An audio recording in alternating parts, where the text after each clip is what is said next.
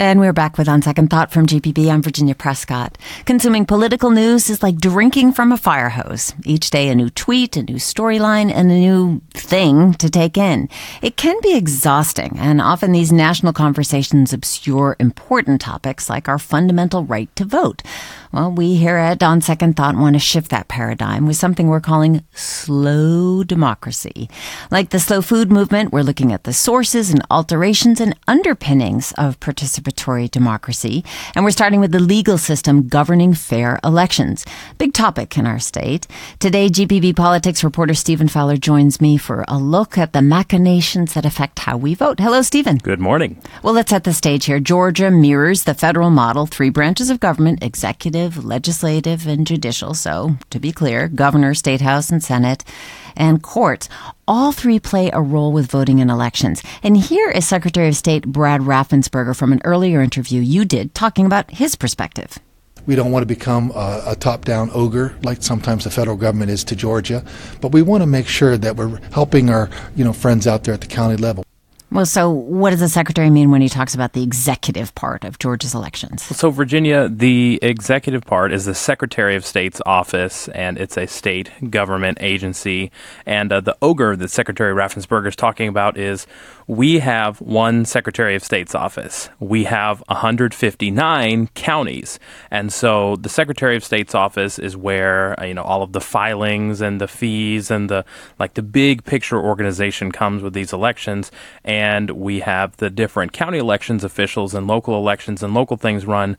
So it'll be a little bit different in each county depending on who's elected to fill those things and how they do things and how many people they have.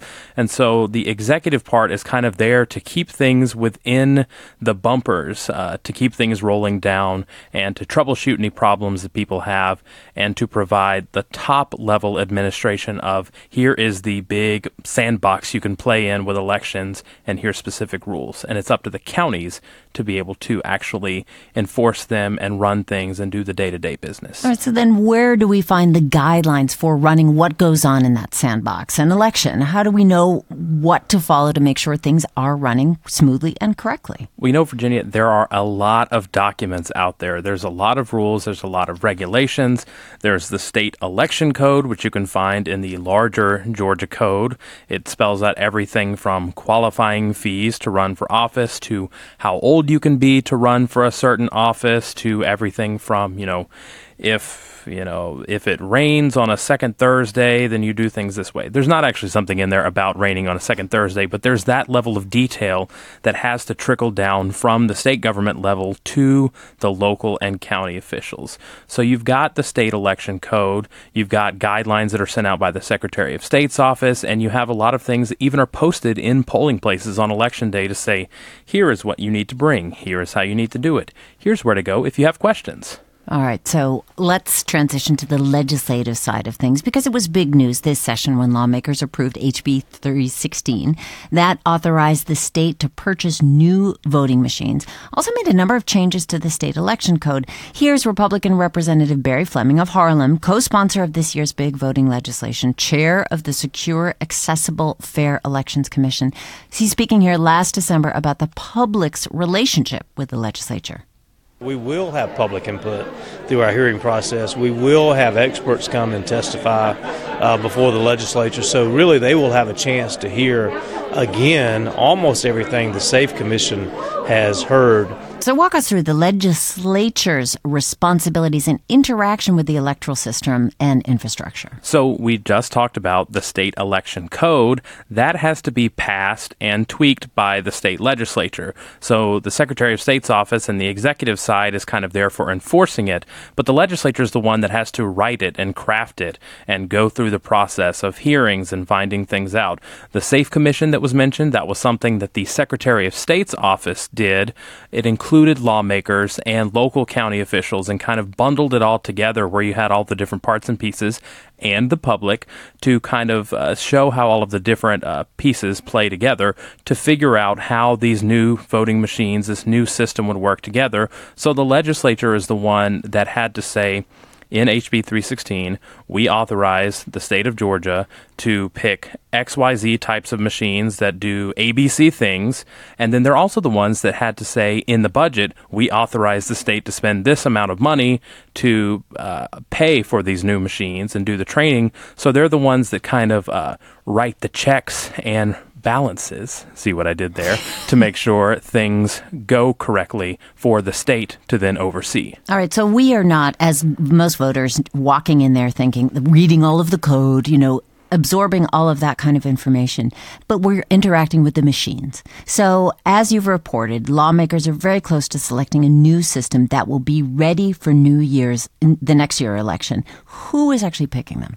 So it's through the official state purchasing contracting part. There's a manual for that. So it's not somebody just in a back office going eeny, meeny, miny, mo with our electoral future. There's very specific rules and guidelines for the calls for the contract, the documents that have to be provided, the checks that have to be done, the timeline that has to be followed. So, all of those documents are there. They're not exciting to read, but if you have questions about who's picking these voting machines and what guidelines they have to follow, it's all spelled out there for you. It's not the most accessible thing to read, but that's why you and I are having these conversations here to pick the guidelines. So the Secretary of State's office works with the Department of Purchasing and everything to make sure that a fair contracting process is gone through. And then at the end, we're almost at the part where they announce the award. So they announce we are going with X company to do our voting machines, and here's the plan, and here's how much we're paying. And the citizens have played an important part throughout the entire way. They gave feedback to the legislature. They've given feedback to the Secretary of State's office. There have been lots of hearings and petitions, and it's a very participatory system, even if it doesn't feel the most accessible, but that's kind of by design of all of the government, documents and contracts and things that have to go through. All right, let's get to the meat of today's topic, which is the judicial branch. Organizations and individuals can file lawsuits to get the court's opinion on certain election-related laws and decisions. We've heard a lot about that. Here's voting rights nonprofit group Fair Fight CEO Lauren Groh-Wargo.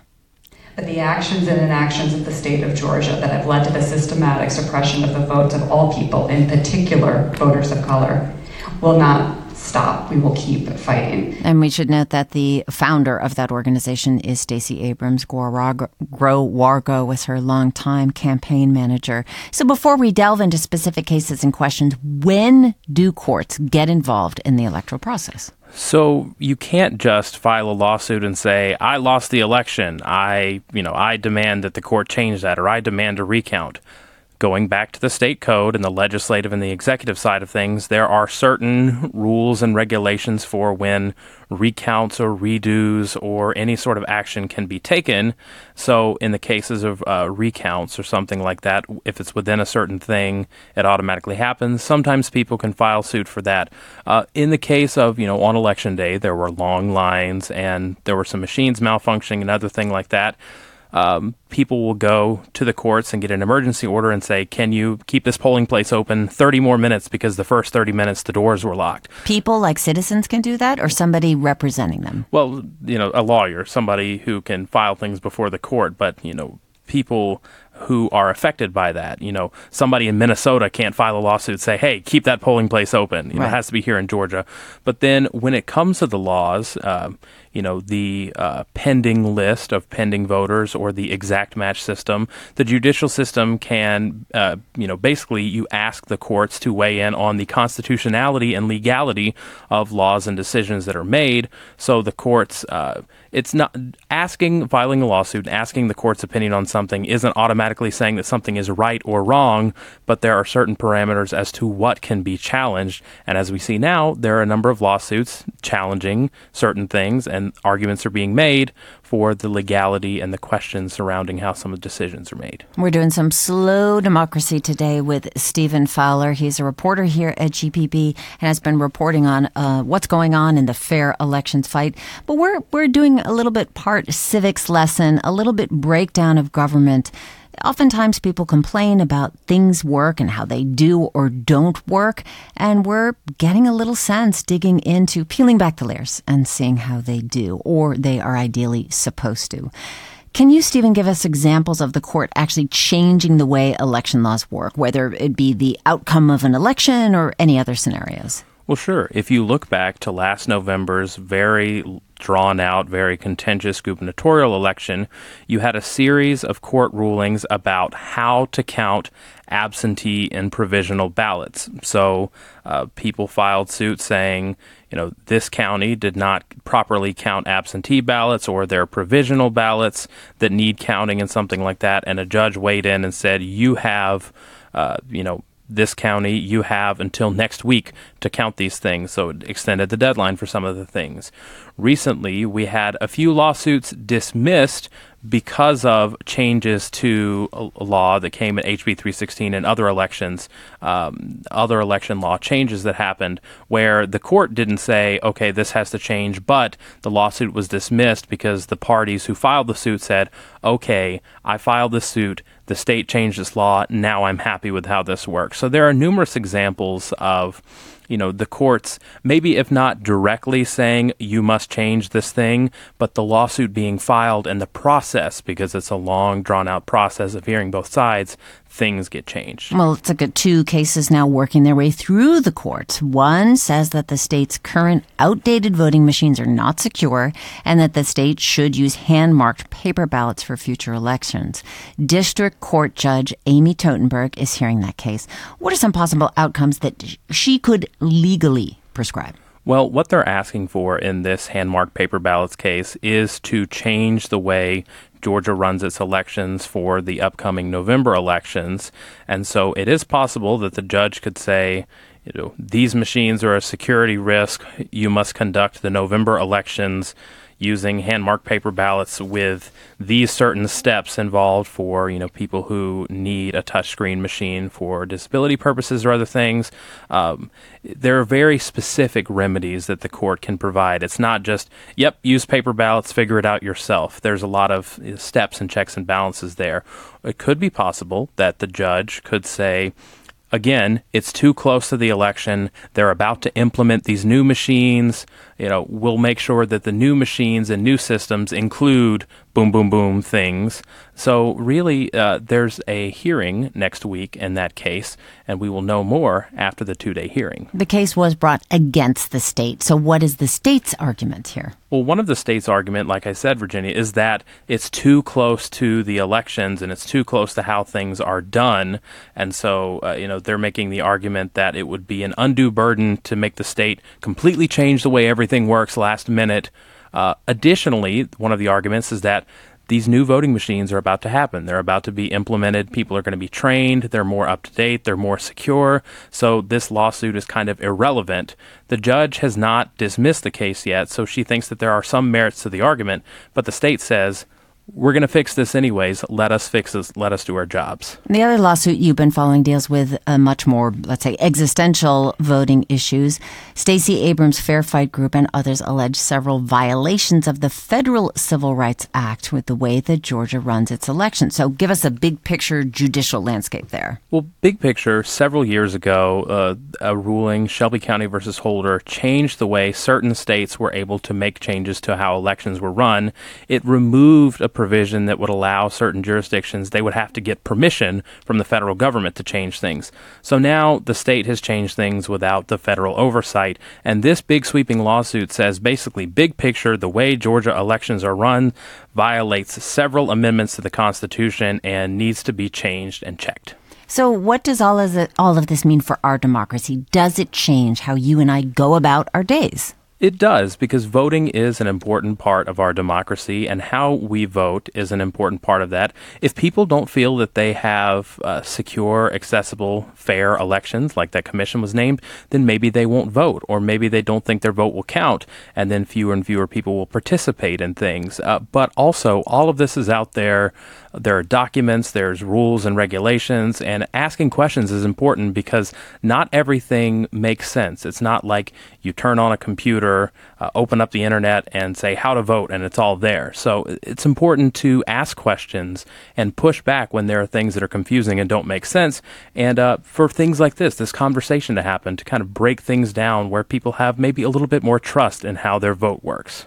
Well, now that you have explained that to us, I feel like we've eaten our vegetables. Now we have some dessert, a little legislative palate cleanser on something that you might have missed.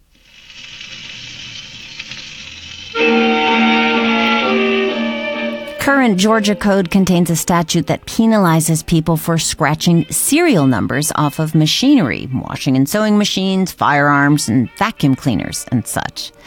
Well, this spring, Representative Josh McLaurin introduced a bill that would scrub a few items off that list. Things McLaurin proposed as anachronistic: dictaphones, adding machines, comptometers, and gasp phonographs.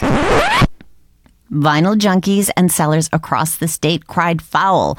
The 31-year-old Democrat from Sandy Springs told 11 Alive that he listens to music on his computer, though he does have some friends who collect LPs. We're assuming not all of his friends are club DJs. In fact, vinyl album sales have been growing steadily for 13 consecutive years. 16.8 million were sold in 2018. That's according to Nielsen's tracking. And if you have to play them on something, well, you may not have that old wind-up model McLaurin says he's targeting. And talk about anachronisms. Which band sold the most records in the age of streaming music? The Beatles. On top again.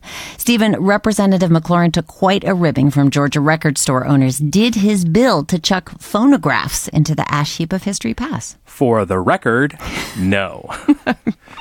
Couldn't resist. Should we hold on to our dictaphones for the next great resurgence? Only time will tell. Well, GPB Stephen Fowler with some slow food style democracy and some dessert. So thank you so much for your time. Thank you. All right, we're going to leave you with someone who knows from vinyl. Here is The Adventures of Grandmaster Flash on the Wheels of Steel. On Second Thought is produced by Amelia Brock, Leighton Rowell, LaRaven Taylor, and Jake Troyer. Jesse Neiswanger is our engineer. Allison Krausman is our intern. Don Smith, our Dean of Grammar. Amy Kiley is senior producer. Sarah Shariari is managing editor for GPB News. I'm Virginia Prescott, inviting you to join the conversation on our Facebook group, GPB Radio's On Second Thought. Are you curious about something that is happening in our democracy and you just don't know the process? Well, we have time for a little slow democracy from now and then, now and again here on Second Thought. All right, that's it for today. We're going to see you on the next spin. Grandmaster, cut faster. Grandmaster, cut faster. Grandmaster, cut faster.